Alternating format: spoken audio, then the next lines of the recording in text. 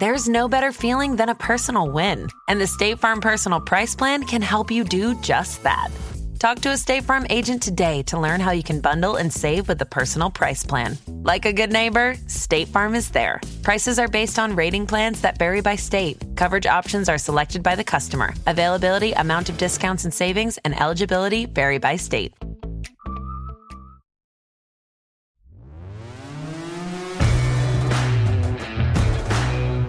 This podcast is scheduled for 10 questions.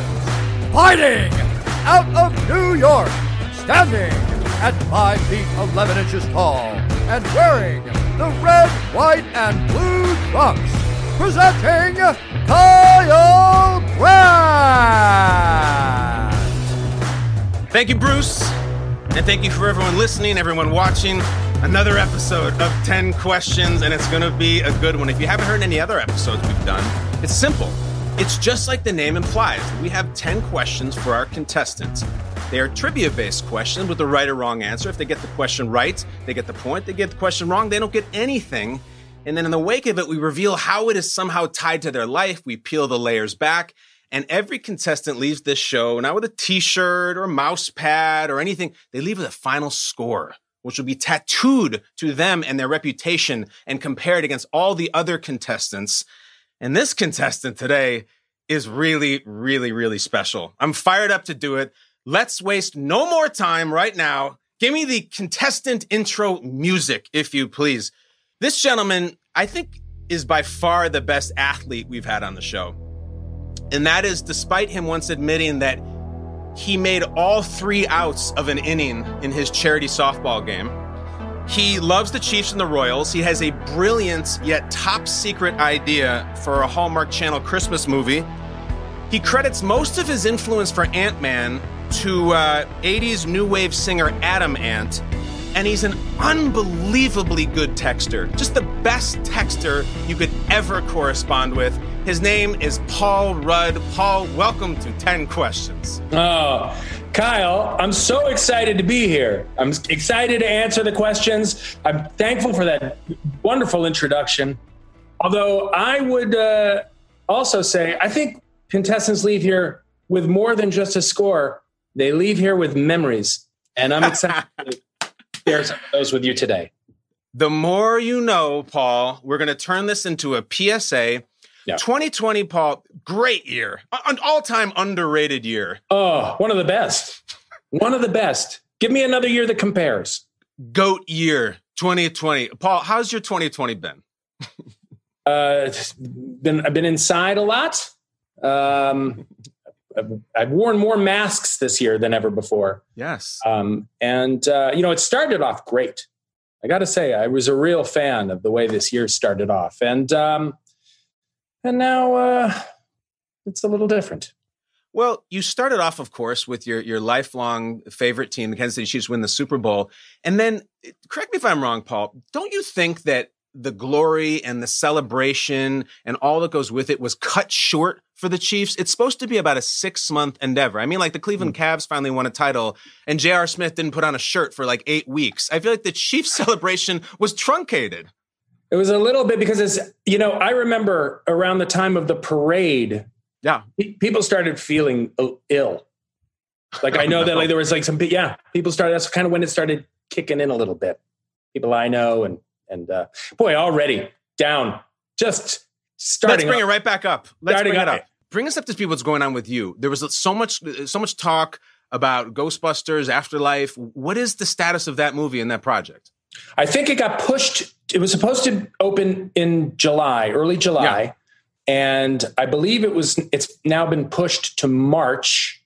But it's pretty much done and really good. I saw it. Have you seen the whole thing? Mm-hmm.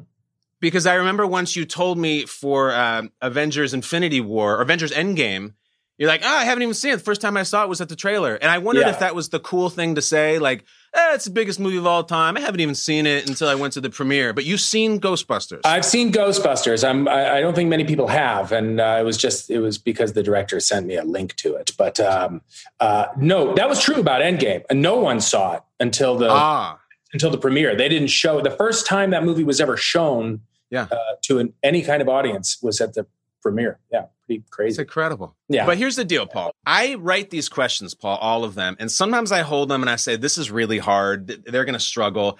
I think I'm holding an 8 out of 10 packet right here. I think this is an 8 out of 10. I do. Because you're a sharp guy. You know your stuff. How are you feeling right now? I don't know.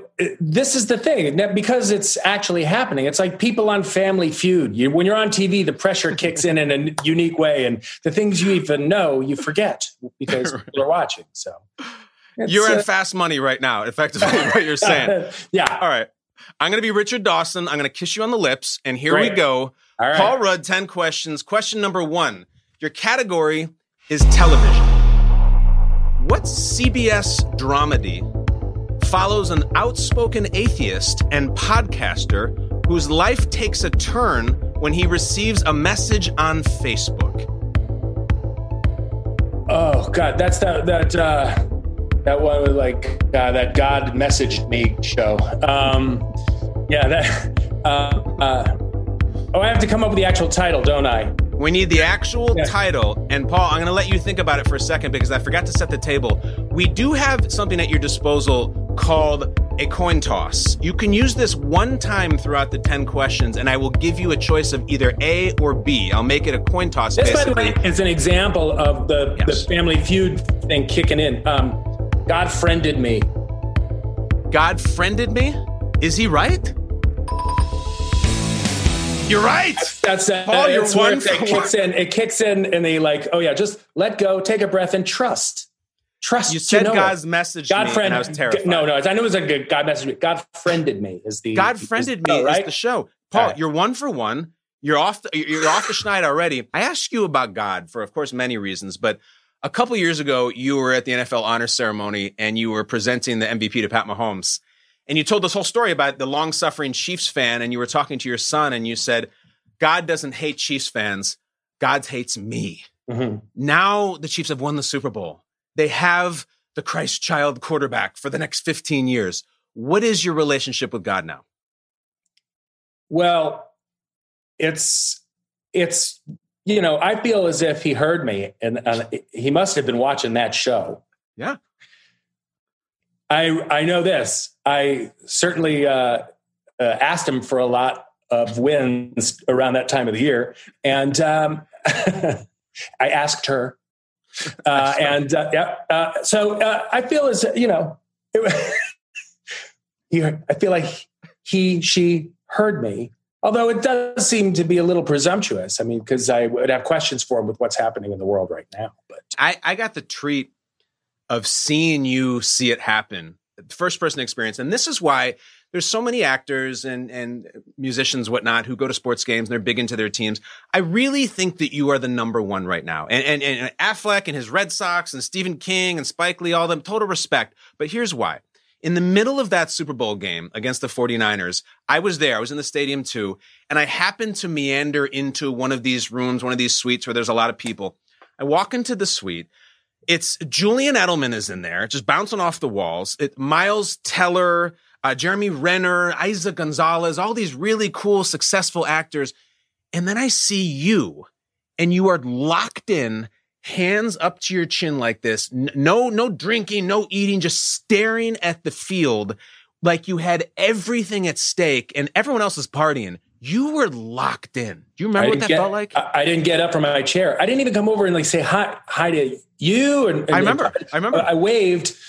I would have been like, oh, that's cool. I'd like to meet Julian Edelman. I saw him, but I'm not getting up. No, I can only I watched the game. So my kid who felt the same way. We didn't move. Yeah. They're not social events for me. It was they're not. It was like it was work. I felt like you were on set or you were trying to stick a monologue or something. It was honestly it was the most unenjoyable experience to the greatest feeling at the end. It was agonizing, terrible. It just awful to watch. And then finally, when they won, it was the greatest thing of all time. So watching the Chiefs, because at the point in the game I'm talking about, it wasn't great. This was third quarter. Like the Niners were kind of rolling on them. you find all the stuff that you've done all around the world, watching that game more agonizing than any film set you've ever been on? Well, it's, I had a moment during the run of the playoffs, and certainly I think when it was going up against the Texans and we were down 24-0,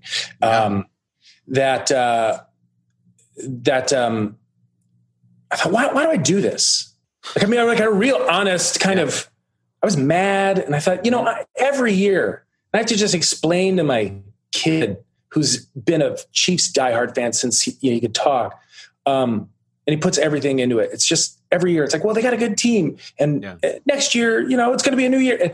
And I just thought, like, what's the point of putting myself and him like through this? All I want is for my son to experience this. I got to experience it when I was really little with the Steelers when they won. And so I thought, why do I do this? And so I just had that feeling kind of throughout the postseason when they came back and won. I'm like, well, this is why. Because this is the greatest. This is why. But when it's down, it's really rough. As far as why I get so invested, I don't know. It's a really interesting psychological study. I've sometimes wondered why this is. And, when I was growing up, I loved movies, and I loved sports as a kid too, but I really, I loved entertainment, and then I made my career in it. And all of a sudden, because it became my job, my need for drama and that thing that movies seem to satiate was diminished a little bit, because I kind of know how things are going to end, or it's just the world I live in now. And some of that need, I think, transferred over to sports. It kind of appeases a need for drama, a need for cheering for something. And the best part about it, unlike most movies or television shows, is you have no idea how it's going to end, which kind of heightens the stakes. And it's also one of the only things, if not the only thing, that can kind of conquer any sort of wall that exists between people. During that Super Bowl, I know there are Chiefs fans whose political beliefs I don't agree with, everyone was so excited. And you think in that moment, this proves people can be, they can celebrate and they can get along, and it can be a happy place. And then I just felt bad for 49ers fans. I reached out to my friends who were Niners fans and said, man, I feel bad. I'm cheering so much because your team is incredible. But that's the way sports is. Hugging strangers, I mean, literally hugging them, people you've never met before, will never see again at a sporting venue. It's a top 5 feeling in life. It's unbelievable. I felt it a couple of times too. And I know you had it that night. And Paul, you're 1 out of 1. We're talking a lot about father and son. So this is going to segue us perfectly into category number 2. Category number 2 today for you, Paul, is children. And your question is, Paul Rudd, you very generously sent my 6-year-old a package of Ant-Man toys and gear. It's magic because he believes Daddy knows the real Ant-Man, fully believes in it. After playing with his Ant-Man toys, Calvin Brandt ran up to me and asked me what question. Is it A, can we go to Ant-Man's house? B, can he teach me to talk to ants? Or C, Daddy, can you please be friends with Black Panther? Which is it? I want to say that the answer is A. He wanted to come over to the house. He wants to go to Ant-Man's house. Is that correct? That is not correct, Paul. Oh. My beautiful little son, my flesh and blood, wearing Ant-Man costume, Ant-Man mask, wearing Ant-Man golden books, and an Ant-Man action figure, walks out to me and says, Daddy, can you please be friends with Black Panther? That little entitled brat. But we have it right here. See, Paul, I have the action figure. You wrote, you helped create, you starred in the Ant-Man movies. You're the only Avenger who's done that. How proud are you of Ant-Man? Oh, very, very proud of Ant-Man. And, I love the character. When I first learned about Ant-Man, I thought, what a weird, interesting, funny character, like ability. shrinks and he can talk to ants. That's my superpower. That's Not me. I can have laser eyes. I can't fly. I can speak to ants. And you liked that. I liked it because I liked it that it was a regular guy that seemed to be thrown into this extraordinary world and had to try and continues to have to try and adapt to it all. Mm-hmm. And that his struggles are real and they're human struggles. And it was funny and it was cool to be a part of, such elite company for sure. Yeah. Let me ask you this. Let me give you a hypothetical. Let's nerd it up a little bit. Let's just nerd it up. You, Paul Rudd, you're in a street fight. And you're in a street fight with Tyson Fury and Conor McGregor, and it's going terribly for you, really terribly. Which one Avenger would you pick to step in and help you out in the street fight? Ooh, I mean, I really think any of them would be pretty good in that situation. Sure. Who's your number one draft pick? Well, here's the one that popped into my mind was Hulk. Yeah. I'm just thinking in an actual fist because I've seen Hulk fist fight, but sure. I guess if we're going to try and be a little cool about it, I mean, I would, if I'm going to toe the corporate line, I'm saying Wasp. I mean, you're saying Wasp. She's my partner, right? Beautiful idea. Wasp comes in. And incidentally, shares a name with the Kansas City Chiefs miracle play in the Super Bowl, 3rd and 15. They call Wasp. Was that a coincidence? Or I'm serious, I'm not making a joke. Did they somehow, was that attached to you in any way? Because you've been so identified with the Chiefs. Did they call it Wasp because of your movies? Yeah, that's exactly why. Really? No. I like to think it would be the case. But if that was true, maybe they would just say ant. Right. Let's run ant. But I just thought, when I learned that play and that it was called Wasp, I mean, it made all of my Ant-Man and the Wasp merch that I have in my house seem cooler to me. So much cooler. Hey, mine too. Look at this. Yeah, look at that. The same street fight, you have to pick an actual Avengers actor to step in. Which actor do you choose? Oh, Dave Bautista. Oh, great call. What's Bautista like? Good hang?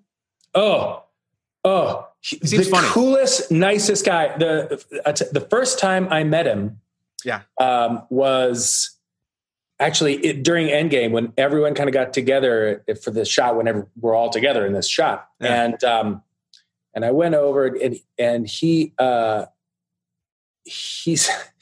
said, "Is your suit uncomfortable?" And he asked me as if he was really. I mean, he was genuinely interested and seemed empathetic to the fact that maybe my suit was uncomfortable. And I said, there's no way I'm going to ever complain about my suit knowing what you go through, because I don't know if people realize that the makeup and what Drax has to do to put on that makeup, he has so many hours to get into it. And then he has to actually, I think, get into a sauna or something specifically just to get it off. It isn't like regular makeup. So I think of everybody, he has it the worst. And you would never know. He doesn't complain or anything. He's just, Dave Bautista is one of those guys that, you meet, you just know, he's quiet and cool and very soft-spoken and can crush you.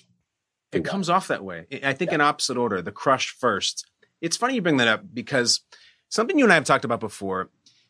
You show up to set to shoot action scenes, whether it be in Civil War or Infinity War, and there's Chris Evans or there's Chris Hemsworth. I mean, these guys are He-Man figures. Right. So how does funny, cool Paul Rudd fit in with Hans and Franz? How does it work? Pretty easily. Yeah? Yeah. They're, Is it intimidating? It's more surreal, honestly. I mean, what's it like? Because they're just actors. Mm-hmm. They're not really Thor and Captain America. And it's cool. It's cool meeting people who have done things that you've seen and you enjoy their work. But I more than anything, I think it's just a strange feeling. Like the first time I met all of them really was on in Civil War. Yeah. And we were all shooting that scene together. Well, actually, the first time I met a bunch of them, which was interesting, was at a Comic-Con. I'd never been to Comic-Con in my life. And Ant-Man had just been announced. So I was all of a sudden, we hadn't shot anything. But I'm at Comic-Con, and it's a big panel, and I'm there with like all of the Avengers. And I've said that's like going to a music convention with the Beatles. If you want to go to a Comic-Con, try and go with the Avengers. It's an interesting experience. But there were many times throughout, that scene in Civil War where I would just kind of look around and think, man, there are so many people that would love to see what I'm seeing right now. And it's, we were all getting changed into our suits. They had this kind of makeshift locker room, and I'm seeing everyone's kind of getting on their stuff, and it was like a football locker room, but it was the Avengers. And I'm looking on a rack, and I see Sebastian Stan's metal arm, and then Falcon's wings. It was weird. That's so cool. And I know that you had worked your ass off too, getting in shape, adding muscle, and, so you could fit in with those guys. I mean, Hemsworth's biceps are massive. He's Thor, but you easily could have just said, give me the suit. I don't need to be in shape. But you were ripped for those movies, man. Well, I didn't want to feel like an imposter as much as I feel like an imposter anyway. But you just kind of want to, like, if I'm going to play this part, you kind of have to feel at least not disgusting from any angle they shoot, or just kind of like this schlubby dude. But it was interesting. I'd never gotten in shape like that before. The one person we didn't mention, Robert Downey Jr., I think there's this belief with him, I even have it sometimes myself, that he's kind of in plain Tony Stark. He's just kind of being himself because he's very smart and he's very wealthy and he's very quick-witted. Is that the reality, or is he actually very different than Tony Stark? No, there are some similarities. I think when hanging out with him, he's an amazing guy. I mean, really kind of, I think people are drawn to him. He has this crazy, unique energy.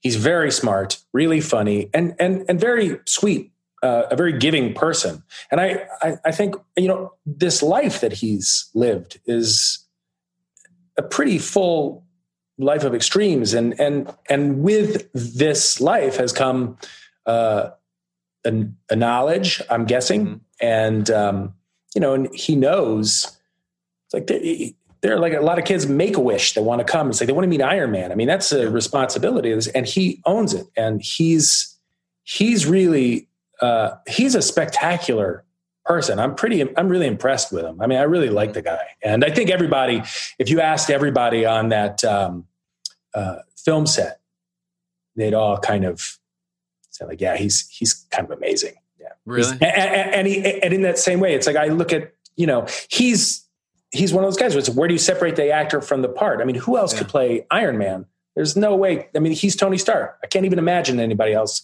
in that part. Does it feel like he's the leader even on set amongst you guys on set month after month? Yeah, I suppose I think so. I think that's probably the case. I mean, not that he's flexing in any way, but I mean, sometimes when we're all working, he'll say, let's all have lunch, and he'll host lunches for us, and he'll do like, he's really? Just, yeah, he's pretty great like that. It's awesome. So are you, bud. You are at 1 out of 2 right now. You got 1 point going into question number 3. Can't believe I lost the Black Panther question. I mean, that was... I know. Trust your instincts. You got to go with your instincts. My son's a little brat. How dare he? Question number 3. Category is Shakespeare. Some people wouldn't like this category, but I think you will. I know you've done theater in London's West End. You are a classically trained actor. Your category is Shakespeare. Here's your question, Paul Rudd. In the tragedy Romeo and Juliet, which character speaks the final lines of the play? Oh my God. What a great question. Final lines of the play. Doesn't end well, the play. No, it doesn't end well. It's not a good one. I was excited about the Shakespeare category because I'm like, oh yeah, bring it on. Any of the plays, not just... And final line of the... Yes. You still have the coin toss. You're in question 3. You're about, 33%. You're on the 30-yard line coming out. After all the hairy business, it gets real ugly. I might do the coin flip for this one. Paul Rudd decides to use the coin toss. Let's go. Here we go. He's going to burn on question 3. The final lines of the play are spoken by A, the apothecary, or B, Friar Lawrence.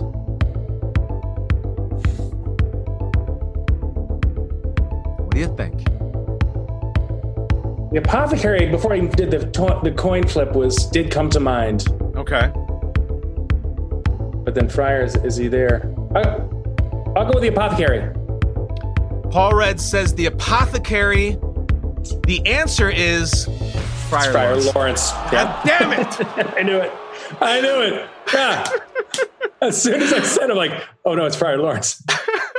For never was a story of more woe than this of Juliet and her Romeo. And when you said Postlethwaite, I said you had it. Damn it. Yeah, no. That one. I got to get them all. I got to get them all right now to fulfill your prediction. All right. You're at 1 out of 3. We'll pick up steam. In the meantime, long time ago, a young Paul Rudd was in Baz Luhrmann's Romeo and Juliet in 1996. Nights Out. You shot this in Mexico City. You're young. It's Leo DiCaprio, John Leguizamo. What was that experience like? What are nights out in Mexico City after shooting with those guys? Well, it was fairly dangerous. They didn't really want us going out. And so, I guess we kind of did, but we didn't take taxis. There were some crazy things where people on our crew kind of were abducted. That happened. Really? Yeah. I've never to be seen. Yeah, and held for some cash until it was a rough scene. But it was really, I shouldn't say it was like it was all like that, because we did go out, we did hang out, and it was fun. It was cool to be in Mexico. It's a great city, Mexico City. Mm-hmm. And it was before, obviously Leonardo DiCaprio really kind of blew up. Sure. So. Is it true that you and he were in the running for the Titanic role at the time? No, that's not true. I was never in the running. I just had a real interest in it because my father is a Titanic expert. That was how he made his living, talking about the Titanic. So when they were announced they were making this film, I really wanted to get in on it for my dad. But no, we were not in the running. And then there was a moment in time, where it was my last day of shooting, where we were all going out to something, and I was in a car with him. And there was a story that came out that said like, oh, I was the one that talked him into doing the movie. That's not true at all. But he had been offered the movie, and we were talking about it in the car. I said, that'd be amazing. How cool to, and so it was one of those moments, where, I look back and think, wow, this is a real kind of Forrest Gump kind of moment. How did I wind up in this spot? And you kind of look back and think, that was an interesting thing. I was in a car with Leo talking about Titanic, but they hadn't shot it yet. And he hadn't even signed on to do it yet. So Forrest meeting John Lennon on the talk show and inspiring the words to Imagine. You're in the car and DiCaprio's like, yeah, they're offering me Titanic. I think I should do it. And do you try to talk him into it, or you're like, I don't know, stay indie, bro? Like what is the conversation like? Well, no, he was very interested in it. I mean, he had done at that point, Gilbert Grape, and he was, a great actor, incredible. Sure. And independent film certainly was a viable thing at that time. But I remember just having that conversation about studio films versus indie films. Yeah.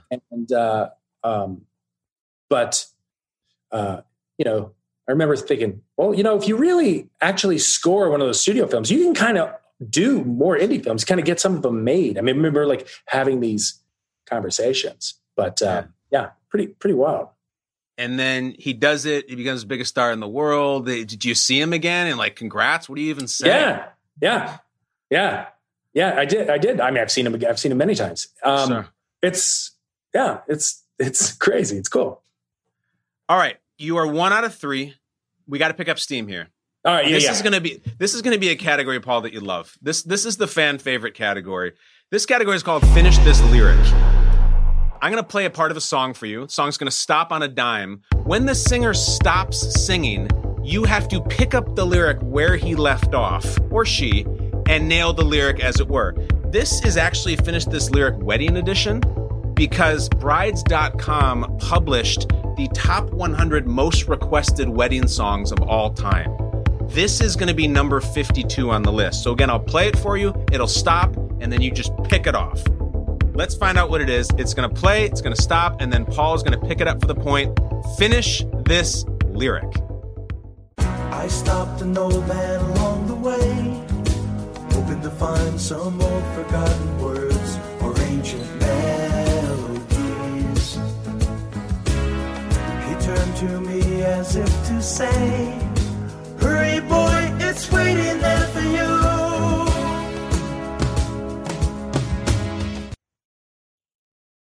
Gonna take a lot to get me away from you. There's nothing that 100 men or more would ever do. I bless the rains down in Africa.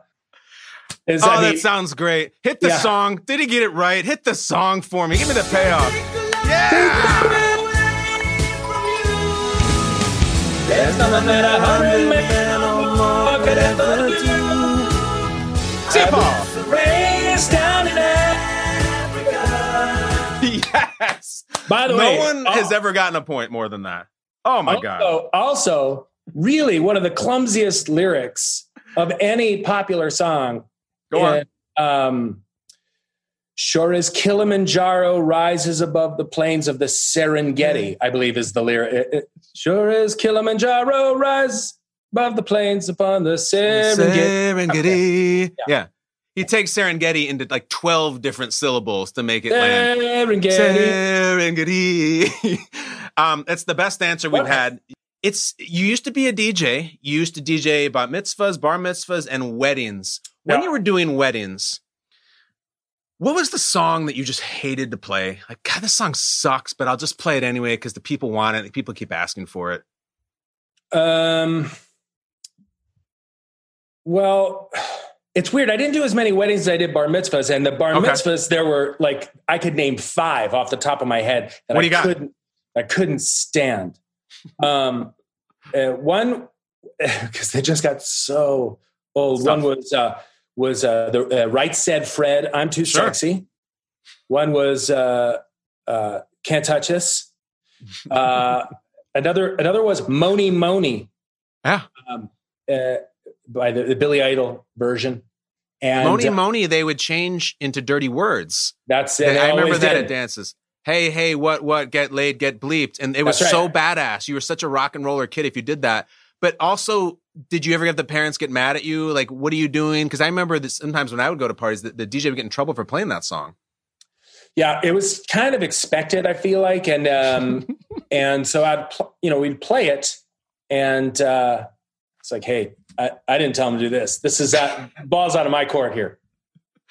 It is a really bad song, though. So, wait, finish the list. You had Right Said Fred, and Can't Touch This, Moni Moni, and you got 2 more. And then there was also What I Like About You by the Romantics was really... Yeah, that was... and by the way, it gives you an idea of just how long ago this was. Yeah. And then... we would actually always play Shout, Otis Day and the Nights. That was great. Yeah. These were staples. Did you get sick of Shout? A little bit soft and now, a little bit soft and now, did you like? Oh, I got sick of the job two days into it. Mm-hmm. I did it when I was in school, and it was on weekends. But yeah, it was your job as a DJ is to like really get the crowd going and the party going, and inside I was dying, but on the outside it looked like no one was more excited about Shout than me. All right, well, paint the picture. Are we talking cummerbund? Are we talking gold bow tie? Like, what type of DJ? What did you look like? Because I love wedding DJs. I find them hilarious. Yeah. I was about 21 years old, and I got the job because a friend of mine had this job, and I could go to school and work on the weekends and not have to wait tables. And all the people that were dressed, like they dressed in really cheesy tuxedos. Yeah. And I was like, I'm going to wear like shorts and Doc Martens. I'm going to be like the Red Hot Chili Peppers. Oh, grunge DJ. And my hair, I had hair like down to here, really long hair. And, but I wear a tux for the rest of like I kind of was like I was a bit rebellious on the, but the kids, they loved it, Kyle. I was one of them. They got it. Mom and Dad, plus you play the Right Said Fred. squares. Yeah. That's awesome. Do you think, you've had a lot of cool jobs. Do you think that's the worst job you've ever had? No. What's the worst? The worst job I ever had was glazing hams. I heard about this. Yeah. Why of all things you get into the ham glazing biz? I've had a lot of really bad, like lame, bad jobs. And glazing hams, a friend of mine, his uncle and cousins, like they had a store in Kansas City that was like, they sold hams.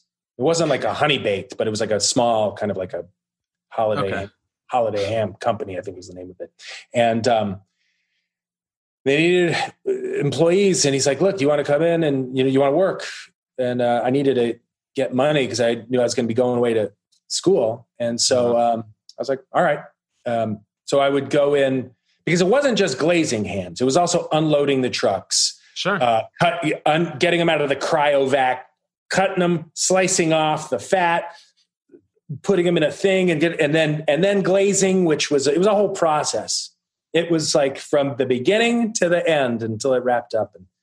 And then I just smelled like ham all the time. The shitty jobs, DJing and playing I'm Too Sexy and glazing hams. And, I know you used to work at a 50s era diner and you went through all of that. Do you think you'd be as good as you are at your job right now if you hadn't done that? Is that a myth or did that really, really mold you into Paul Rudd great success? Do you think it did? Well, when I think back, even especially with that DJing stuff and also the 50s thing, the main requirement of the job is regardless of how I felt about doing it, it was, I had to do it and it was a bit on display. I was kind of on display and there was also a lot of thinking on your feet. And so I certainly feel as if I've continued that at many times where it's like, I don't really want to be here doing this. I'm not feeling it, but I better fake it. Yeah. Certainly like with, I'm not saying not this one at all, but sometimes when you have like press obligations and you have to do like a show or some kind of like interview or anything, it's the last thing I want to do, but you probably wouldn't be able to tell by my countenance and my way I handle. No, you always look like you're having a blast. And that's exactly what I was doing when I was DJing bar mitzvahs. Right said, haven't heard the last of them. Right Said Fred. Right Said Fred. Here's Paul, an interesting. You're 2 of 4. Oh, sorry. Hold on. No. Not a chance. Are we? Please tell us the Right Said Fred factoid. Well, it's not Right Said Fred. I was really more of a left turn into Neil Diamond. Okay, great. I was one of the very first jobs I ever had, and I was a DJ at a woman's, I think it was her 40th birthday. And Neil Diamond was a guest. And I just remember I had to go around to the different tables, say, having a good time. Whatever. And I went over, Neil Diamond was sitting at a table by himself. And the song that was playing, I believe was Wang Chung. I think that was playing at the time. Okay. But because I said, hey, Mr. Diamond, how you doing? Are you having fun tonight? And he said, I am. And then I just said, well, more importantly, are you wanging Chung tonight? And I just remember Neil Diamond looking at me really seriously and said, well, I try and wang Chung every night. And I said, all right, and walked away. That's the coolest exchange you can have with Neil Diamond. What a badass. Badass. It didn't even bat an eye. Knew exactly the tone, knew like it was, a setup and a spike. That was awesome. He did a Karch Karai beach volleyball That's spike. Right. I St. John Smithed him and he Karch Karai'd. Backwards visor, sunblock. That's it. No shirts. Doing hand signals behind your back. We're going this way. Rudd and Diamond just making magic, and Rudd destroying the game so far. You're going to pick up Pete because we're going to question number 5 in his category. You know what, Paul? This one I think you're going to get immediately. I think this is going to come right out. Your category is cartoons. Question number 5 for Paul Rudd. What tattoo does Popeye the Sailor Man have on his forearm? Anchor. Done! Yeah! Here we go. He has an anchor tattoo. I didn't even finish the question. You knew it, didn't you? I could see it on that enormous forearm. That bulbous forearm, giant deformed Mark McGuire forearm. Sorry, but true. I mentioned, you said the word anchor. Everybody has their favorite Anchorman scene. What's yours? Oh man.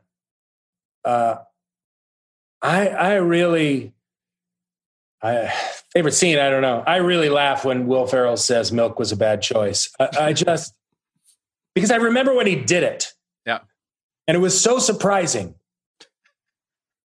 Because we all left the shot as the group, we're all leaving, and we all walk right past camera, but Will is standing there and he's supposed to be yelling at us down the street. And I remember Steve Carell and I standing right there, and Will is right here yelling things out, and he's just making things up. And he just took a swig of milk and said, milk was a bad choice. And I just remember looking at Steve Carell, and he and I looking at each other, like trying not to ruin the take, to laugh. Because this is the funniest thing I'd ever heard. This is years and years and years ago now. And you go right back to that. You can feel when he has the milk dripping down his chin. I just remember so vividly. Milk was a bad choice. Just such a simple, perfect thing to say. Concise. It was really hot. Mm-hmm. It's just like, whoa. I was talking to Kirk Cousins once about this, the Vikings quarterback, and I was saying, do you know already in training camp, like, this team's going to be good? Or, like, shit, like, this team, we don't have the horses. Do you know that? And his answer was not really. You don't really know because so many things pan out, and you don't know how rookies are going to play. Could you tell on the Anchorman set, this is special, or this is a good comedy and it should be fine, or did you know this is actually something special? Well, I knew that it was funny to us. Like, I remember thinking that even when I read the script, I thought, oh my God, this is the funniest thing ever. And I thought, I knew when we were filming things, certain things were hilarious. Now, how it all plays together, how it's going to work out in the finished product, how it'll get edited, you never really know. But I knew Adam McKay and Will and all the people involved were incredible and really funny, and that it was also really different than other things. But I had no idea of whether or not it would be successful. And it was a movie that actually gained, I think, popularity and success. On repeated viewings and on cable and stuff. It did okay in the theaters, but I feel like it really gained some fans once it had been on cable for a while. I remember I saw it in the ArcLight in Hollywood with some friends, and I mean, we were crying in our seats. It was the hardest I've ever laughed in a movie theater at about 50 different spots. I know it went through a million stages of evolution and development, and originally it was going to be newsmen versus apes with throwing stars on an island, and that's a true story. Mm-hmm. You told me once, though, wasn't it kind of reinvented in the middle of it? The whole panda thing was something that was constructed midway through, and there was supposed to be a whole nother storyline where Ron goes missing or something. Help me understand what was supposed to happen. There was another storyline that we shot, and was that there was this kind of rebel group that abducts Ron. Okay. And we have to go get him back. And it was all part of the original film, but it didn't, I never saw it when it was all kind of edited together. It now does exist, and you can see it in another version called Wake Up Ron Burgundy. It is out there, but he goes blind, right? Yeah, they took it and made another movie out of it. But they kind of wound up scrapping that, and then we did some stuff at the end with the bears. All that stuff with the bears came up with a new ending. So it was all kind of they worked on it after, like, we all kind of came back and did some more shooting. There's a line, if I'm not mistaken, about Ron is so down in the dumps and he's lost his vision. And I think he says that he's so depressed that he's blind and I can't even masturbate. Oh, yeah. That was in Anchorman 2. And that was he's living in a lighthouse. And and he and he can't even. That was the scene that I remember in the first one and the second one. There were two scenes that we never could make it through. We were laughing so hard, couldn't even shoot. And that was the one on Anchorman 2. And he's blind and he's talking about he can't even masturbate. And we're saying, well, just because you're blind, you can't. And then he starts, and Will is just a genius. He's just seeing things and making it up. And then he had to pleasure himself to the memory of Mrs. Buttersworth's, the bottle of syrup. Sure. And then he said, I could go really, I don't know. Do it. It's not proper, but give it to me. And then he said, and then he finally was able to figure it out. And when he figured out the amount, he said, now I know what those poor villagers of Pompeii experienced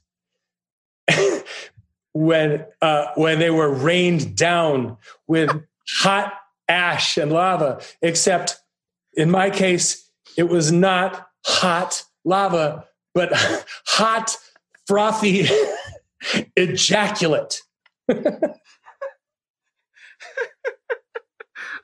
And this is not scripted. This is just, he just starts the hot, frothy. The hot, frothy, and that he knows, because the sheer amount is exactly what the villagers of Pompeii experienced. And I remember again looking at Carell, who is usually pretty good at keeping it together and he was the worst. He was so far gone, crying, laughing, but oh my God. You're supposed to stand there and be Fantana and just listen? That's impossible. Impossible. There are many times. Holy shit. That Will Ferrell is very good at that. He's really good at just holding back and then saying something. And you just hope that there was at least 1 second of air before the laughter so that it's a usable take, because wow. Oh my God. I mean, I can think of so many he said that it's like, that's done. Can't go past it. It's so funny. We're going to revisit this concept in the last question of the day. I have something planned for that, but let's move on right now. Question number 6. Paul, you're doing awesome. You're at 3 out of 5. I'm doing 60% all right. Not great. Okay. We're at halftime though. You make a couple adjustments. You talk to Andy Reid. You get with your coordinators. You figure it out. And I think you're going to like this category. Number 6, your category is beer. You know Missouri well. It's the home of Arrowhead Stadium. It's also the home of the king of beers. Paul, what does Budweiser call their signature aging process? Barrel aged, Anheuser-Busch. It's in St. Louis. I prefer Boulevard out of Kansas City, by the way. Check it out. Budweiser's signature aging process. It's on the can. It's been on the commercials for decades. I know for a fact you're going to know this when you hear it. Of course I will. Yeah. I don't drink this beer. Doesn't matter. I should know it. Yes. What do they brag about? This is how we age our beer. I can hear the collective people listening to this screaming out the answer. Are you idiot, dude? Some guy's in his Civic on the 101 right now screaming the answer. I think I said barrel aged, which is whiskey, by the way. Cold filtered. Cold filtered. Yeah. What is it? Cold filtered is not correct. The answer is Beechwood aging. Beechwood aged. Beechwood aged. You've seen a million Cardinals games where they've ran commercials or a national Beechwood aged. You're 3 out of 6. And Here's the follow-up. I mentioned the aging process. 1 to 10, how much do you hate the topic of how young you look? Well, it's certainly not a bad thing to have people think about you, but I mean, I never know. I hate, like, it's like, oh, what do I say about this? I know. I don't see it, but I certainly don't feel it. But, well, you know, there's not much you can say. So probably a 10. Let's go with a 10. Here's the thing. You're so modest. You're so well raised. You want to deflect praise. And I totally respect that. But it's something people talk about all the time. They can't get over it. And they do their memes and their side by sides. And here he is in this year. And here he is in this year. And then the joke is, here's Paul Rudd in 95, 2000. And it's the same picture. And it's actually a really nice compliment. Like you said, it's a Twitter thing that they're obsessed with. Right. And you have this fascinating thing with you too, where even though it seems like just about all of your peers do, you do no social media. No. Even now when you can use it for a million things, why no social media? Well, few different reasons. I think I'd probably get sucked into it, and I don't want more things that take me out of my own life. I try and make my world a little bit smaller rather than more expansive. I'm a fairly private person anyway. Mm-hmm. So I don't want I think it'd be a time suck for me. I'd probably get into it. I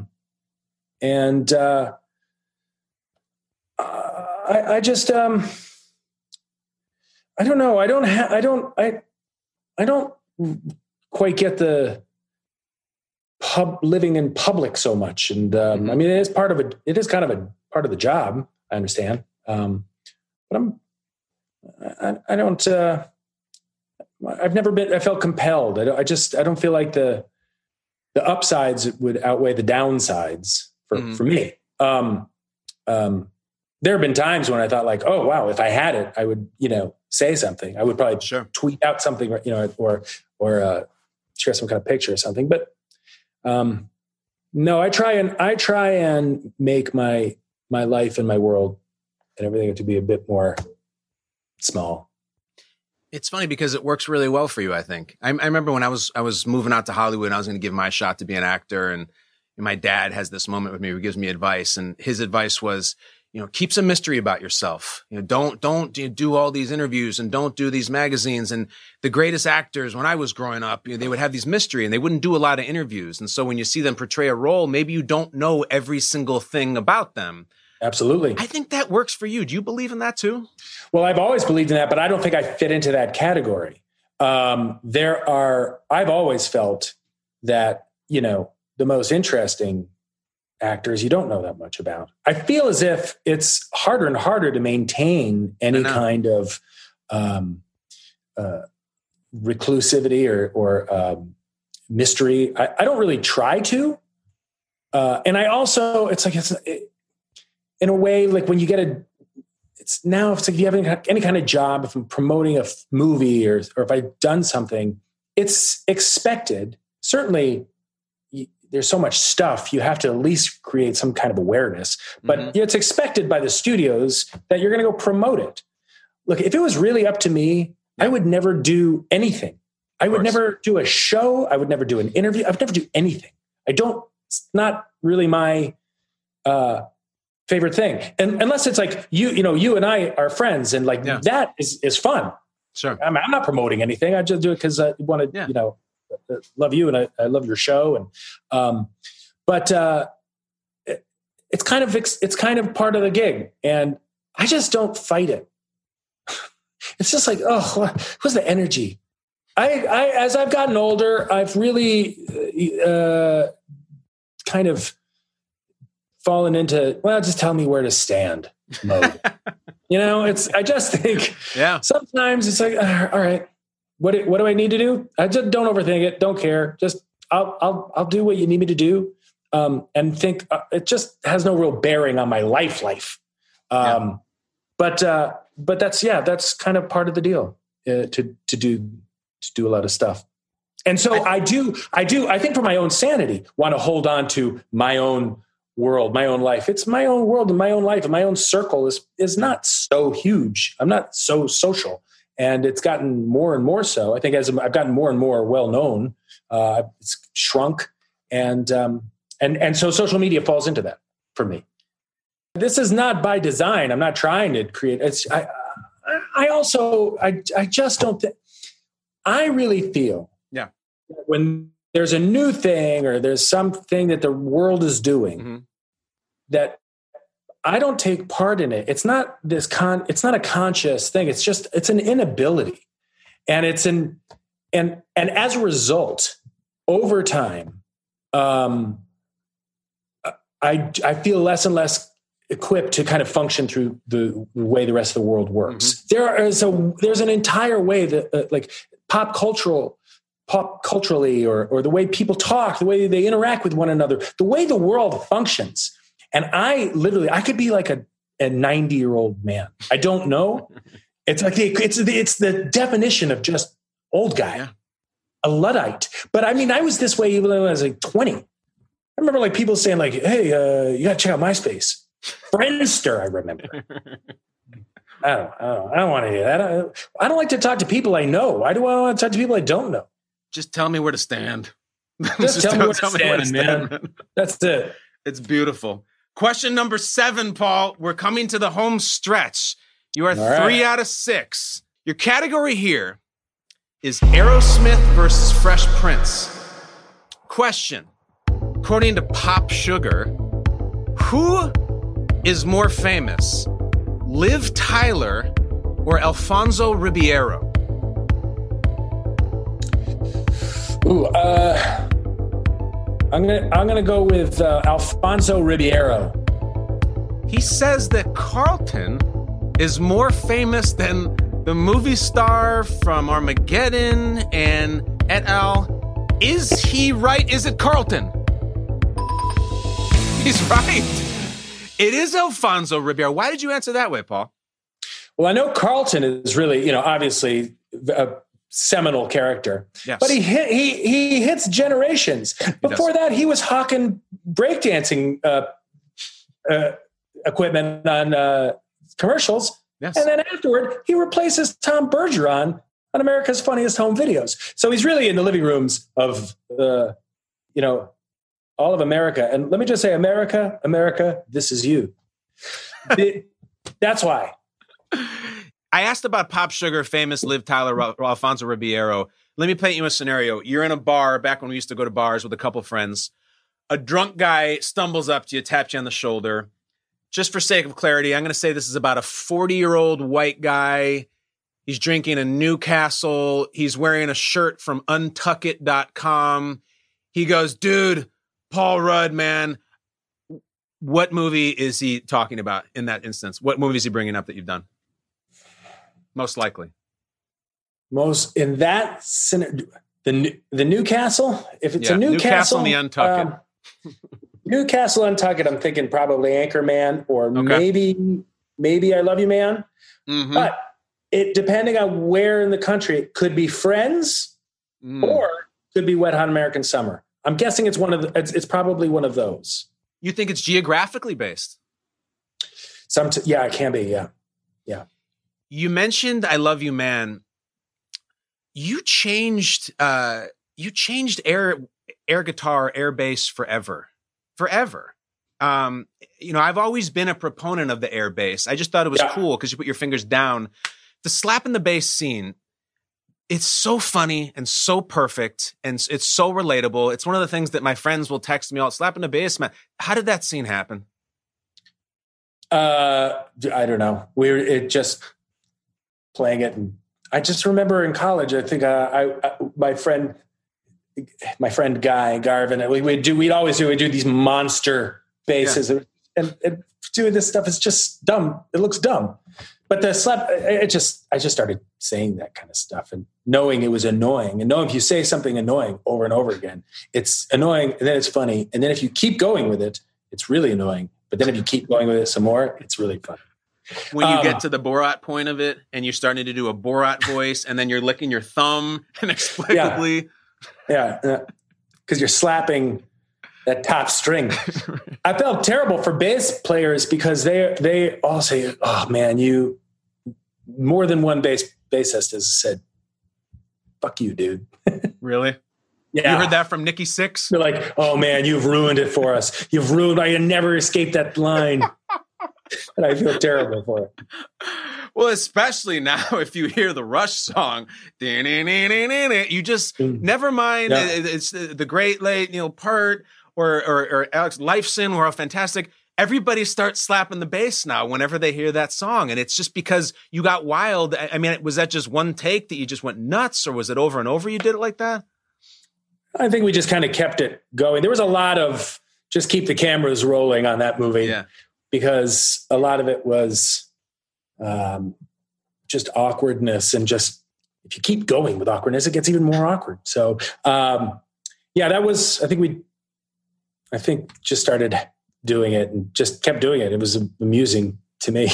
It's funny as hell. It changed air bass forever. It almost put air bass on the map for everyone who's playing guitar. And the drums and the guitar are the glory of the air instruments. Bass was underappreciated. Still is. Even real bass. Yes, even actual bass. Actual bass, still underappreciated. So Flea gave you shit for ruining it for bassists. That's incredible. Never had an exchange with Flea, but I would imagine. Yeah. I don't even know if he's aware of the film, but if he is, then maybe. Flea, contact us. Let's get to question 8. You are 4 out of 7. Here's the deal. The record I'm doing right terribly. I'm really not pleased with myself because I'm a competitive person.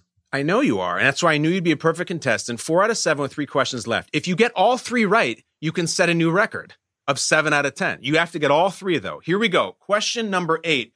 This is a new category on the show. We've never done it before. Cross our fingers. The new category here in 10 questions is what's your line? Paul, do you remember dialogue from projects past, or is it second you're done with, does it go out your head? It depends. Some I do. Some I retain, but not all. No, most I don't. Perfect. Let's find out if we picked one where you do. We're going to play a scene from a film you've been in. It's going to stop, much like the song did when you hit Africa by Toto. And when it stops, that's your moment to hit your line from that film. We're going to play this clip. It's about maybe 15 seconds long. You hear a couple of actors. When it stops, you have to hit your line.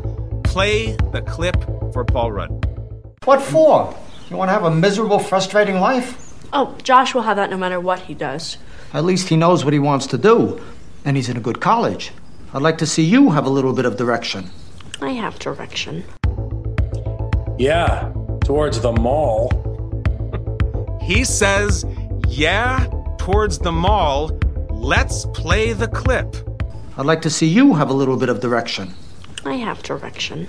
Yeah, towards the mall. Yeah. Oh, buddy, you dunked it again. Easy. I tell you, easy you know pickings. what? That's one of those God friended me moments where it was just somewhere deep in the recesses of my subconscious. Just say it.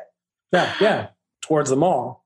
Yeah. I think you were immediately back at the table with Dan Hedaya and Alicia Silverstone, and they're going through their dialogue, and they look to you, and it just came out like 25 years ago. It was amazing. Boy.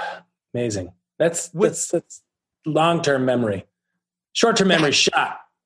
No, forget that. That's going to be one of those, like when I'm, 100 years old, God willing, on my deathbed, I'll just say, yeah, towards the mall. I won't know like my children that are sitting in front of me, but I'll remember that line. That was your first big movie. First movie or first big movie? Second movie. First movie to come out. Second movie to make. First movie was Halloween 6. The Curse of Michael Myers, right? Yeah, The Curse. Yeah. So you went from The Curse to Clueless. I only did movies that started with C. That was my rule. That's true. That was a steadfast rule. Yeah. But then you eventually broke to it because Clueless went so great and went so well for you. I think it was Alicia Silverstone's first movie too. Who would you say between the two of you on set, being so young and so green, who was more clueless? Oh, it's me for sure. I was, I didn't know what I was doing at all. How'd you get there? Like, how did that's a great role and that flashy director, big project, massive movie. And then how the hell did you get that? I shouldn't say, I had had some jobs. I mean, I'd done some commercials. Sure. And I had done a couple of other things like on television, but I hadn't really done all that much. And I'd been to acting school. I mean, I'd gone to an actual, theater school. So I felt as if I was really like, this isn't just accidental. I'm not like, I just stumbled into this. I was really like working to try and get auditions and all of that stuff. And that was just one that worked out and I got, and I had, had many before that didn't. And that's how that happened. But I had gone in like 5 times or something for that movie. It's so tough because, you hear all the phrases about they want a name, they want someone established, and you had worked, but you weren't this household thing. And it's a really good part. You get the girl at the end. You get the Aerosmith girl, like the it girl at the time. Yeah. You must have been so perfect in the audition. People try to say, my Hollywood experience was very short-lived. And you just have to be so good when you given a little opportunity. You have to be so much better than the other people who are more qualified. And I guess you were. I have no idea about that, but I do know that Amy Heckerling, the woman who wrote it and directed it, she's so great and really funny. And I think, like, I remember in the audition saying something, or she said something, and then it becomes like a thing with the people who just seem to enjoy the bit.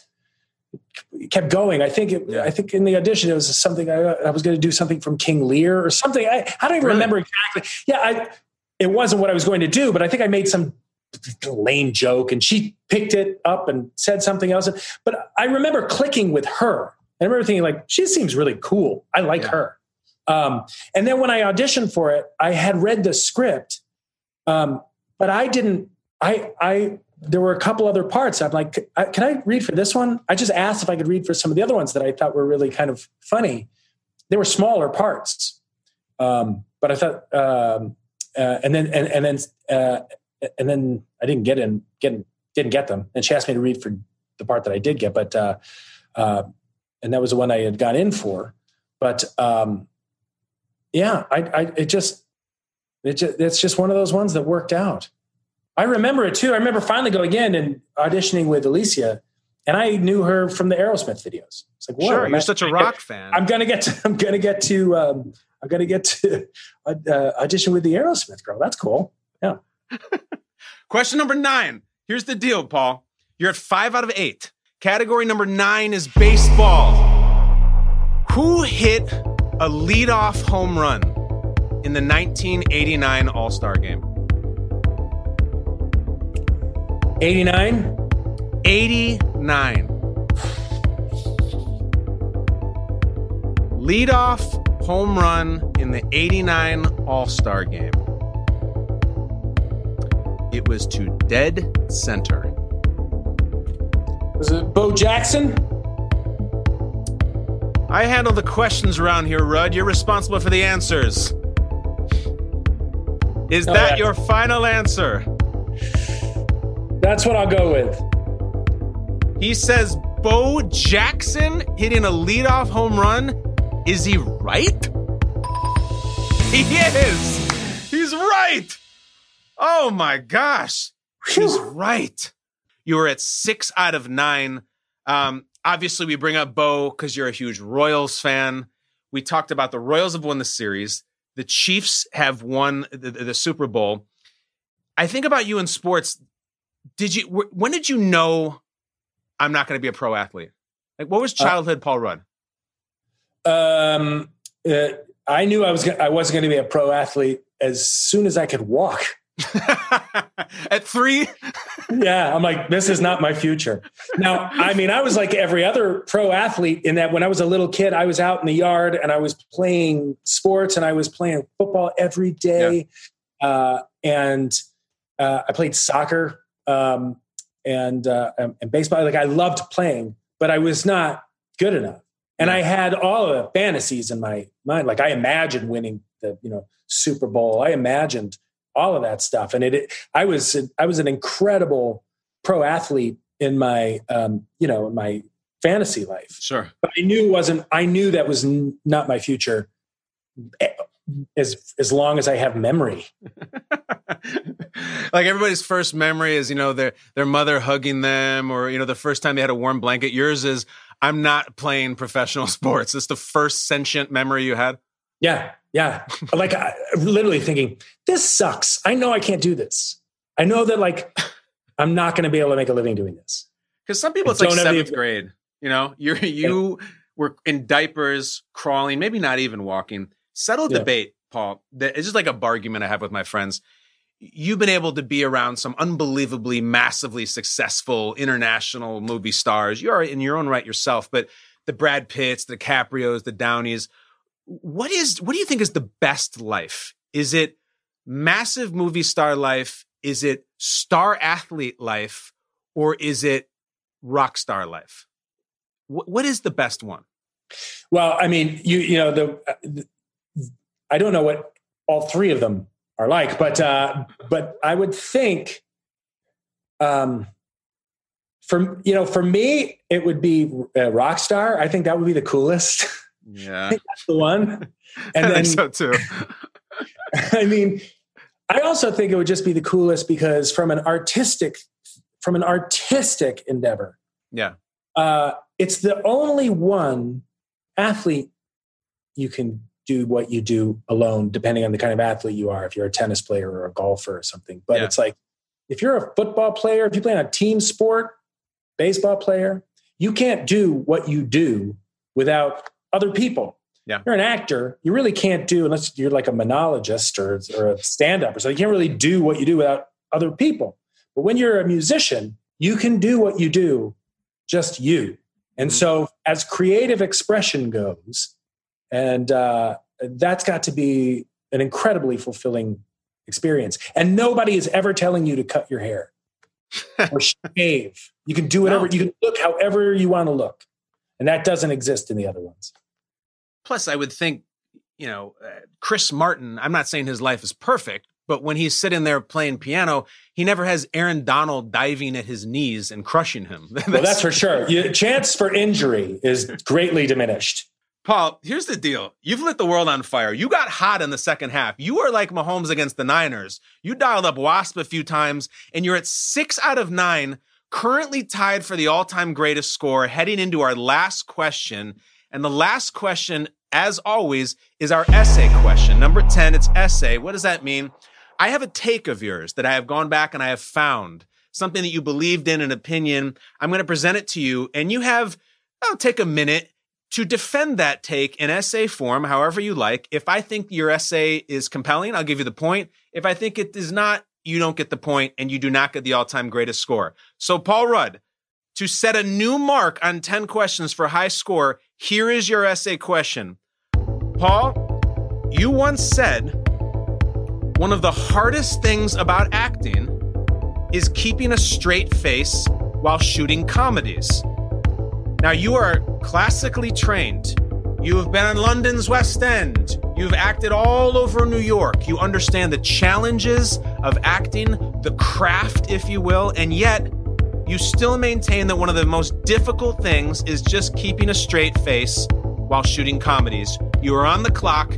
Convince me of that take for the all-time score on 10 questions. Well, here's the thing and why this is difficult. I said at the beginning of this show, when your eyes are on you, it affects the way you think. When you're trying to keep it together, if something is funny, you also have a certain kind of pressure, which is, if I laugh, the take is going to be unusable. And if I laugh, it's probably because the other actors that I'm working with are doing something really good. And that actor knows it while he's doing it or she's doing it. And they're kind of psyched, like, oh, this is going to be good. This is going to make the movie. This is working. And if the person laughs, it's unusable and it's ruined. So there's an added pressure knowing that if I laugh, I'm going to upset somebody who's done something really good. And it's a little bit like, What happens if a relief pitcher comes in and gives up runs to a guy who's throwing a shutout? First of all, shame on that manager for pulling the starter off the mound if he's throwing a shutout. But it happens. It happens. That pressure is the hardest thing to do in acting. Laugh pressure is the hardest thing to do in acting. The hardest thing to do in 10 questions is to set the all-time leading score. And Paul, you did it. You got the point. I agree, because if you just give a bad performance, that's just on you and it mostly affects you. But you can deliberately ruin someone's gold just because you had too much of the giggles and now it's crap. And if you could have just held it together, you now ruined them. It's not about you. It's about your co-star, your teammate. I think it's a beautiful sentiment. Do you, before we wrap, do you have a strategy you developed over the years to avoid this? Is there a lip biting? Is there anything you can do when you're about to lose it? What is your strategy? I think of the suffering of the Jews. Is that true? That works. Incredible. So dire. Are there any times that's it's failed bleak, you? but it'll get me to not no. You think of the suffering. By the way, I think I have it at one point. Try to visualize some. That's going to a dark place.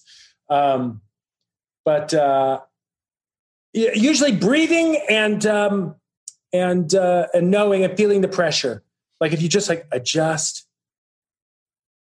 just breathe and let this wash over me, I can keep it going until they yell cut. Can you think of a time when it's miserably failed you? Oh, so many. Yeah.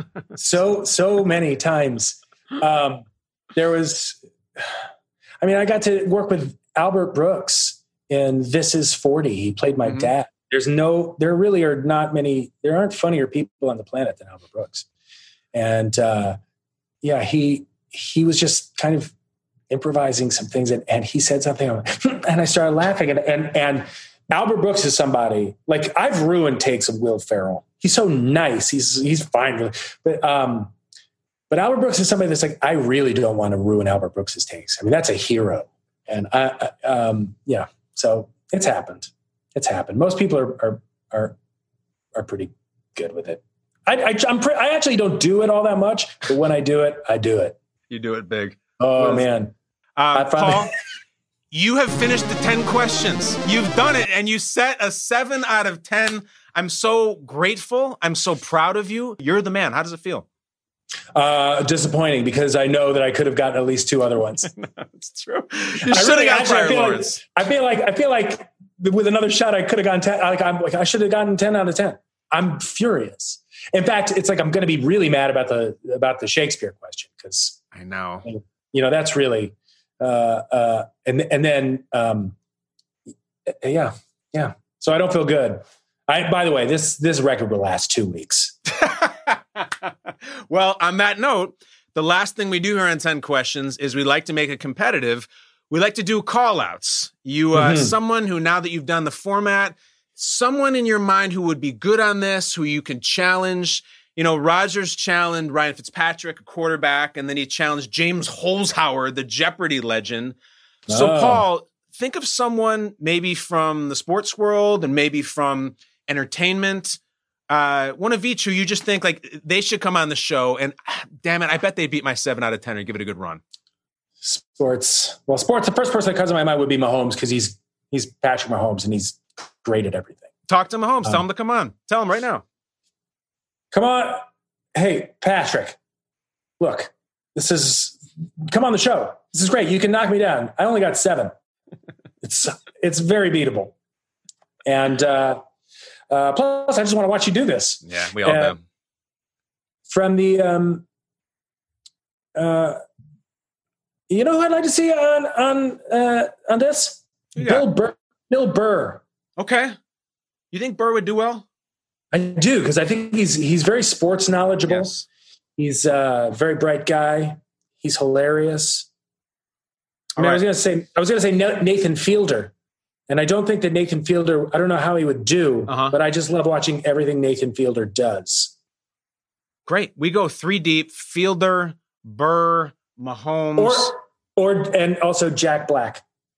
Okay, that's fascinating because I'm a huge Black fan. Love Tenacious D, going way back. He's a guy who might have 9 out of 10, 10 out of 10 power. You think so? Yeah. 1,000%.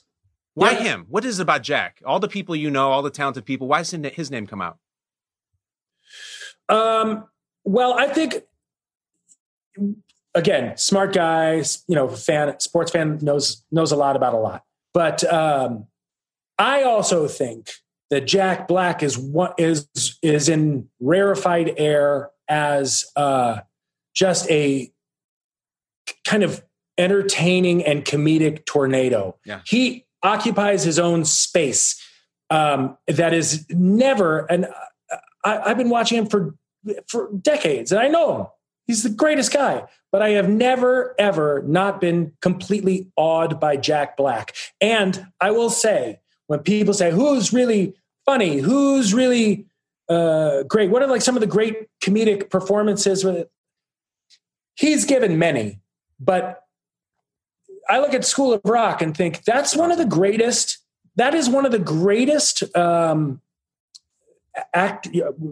actors to characters that you really can't imagine anybody else. I mean, he's had a hand, I think, in creating it, but he's a force. He does everything perfectly. And I'm just a massive fan of the guy. I am too. For the finish the lyric question alone, just to hear him belt out whatever metal song we would play here, it would be totally worth it. It's a great. How great is his voice? It's unbelievable. And all the stuff he'll sing a cappella bars in Tenacious D, and then his guitar playing. It's so good. I remember when Tenacious D kind of started. I remember going to see him early on before they were even doing the HBO shorts at Largo in LA. And then when they started doing Mr. Show, and then people started, they didn't have an album out, but people knew the shorts that they were doing at the end of Mr. Show and on HBO.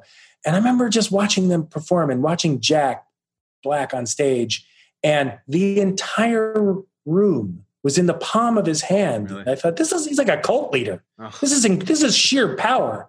He's a force of nature. And he's funny as hell. And as funny as he is, he's just as nice. You're the best, Paul. Thank you. Thank you. I love you. I respect you. I value you. You're the best. I love you, man. I think you're so funny. And I feel as if I need to apologize because I wanted to ask you questions about you, but I know you didn't have the time. Well, I'll be waiting for the Paul Rudd podcast, which I'm sure forthcoming on Spotify. The Paul Rudd Show from the basement. Probably will have to wait a long time for that one. Never happened. That's 10Q. Paul Rudd is the best. You are now chasing him, everybody. Come on the show and try to beat him. We will see you on the next episode. Thank you for listening.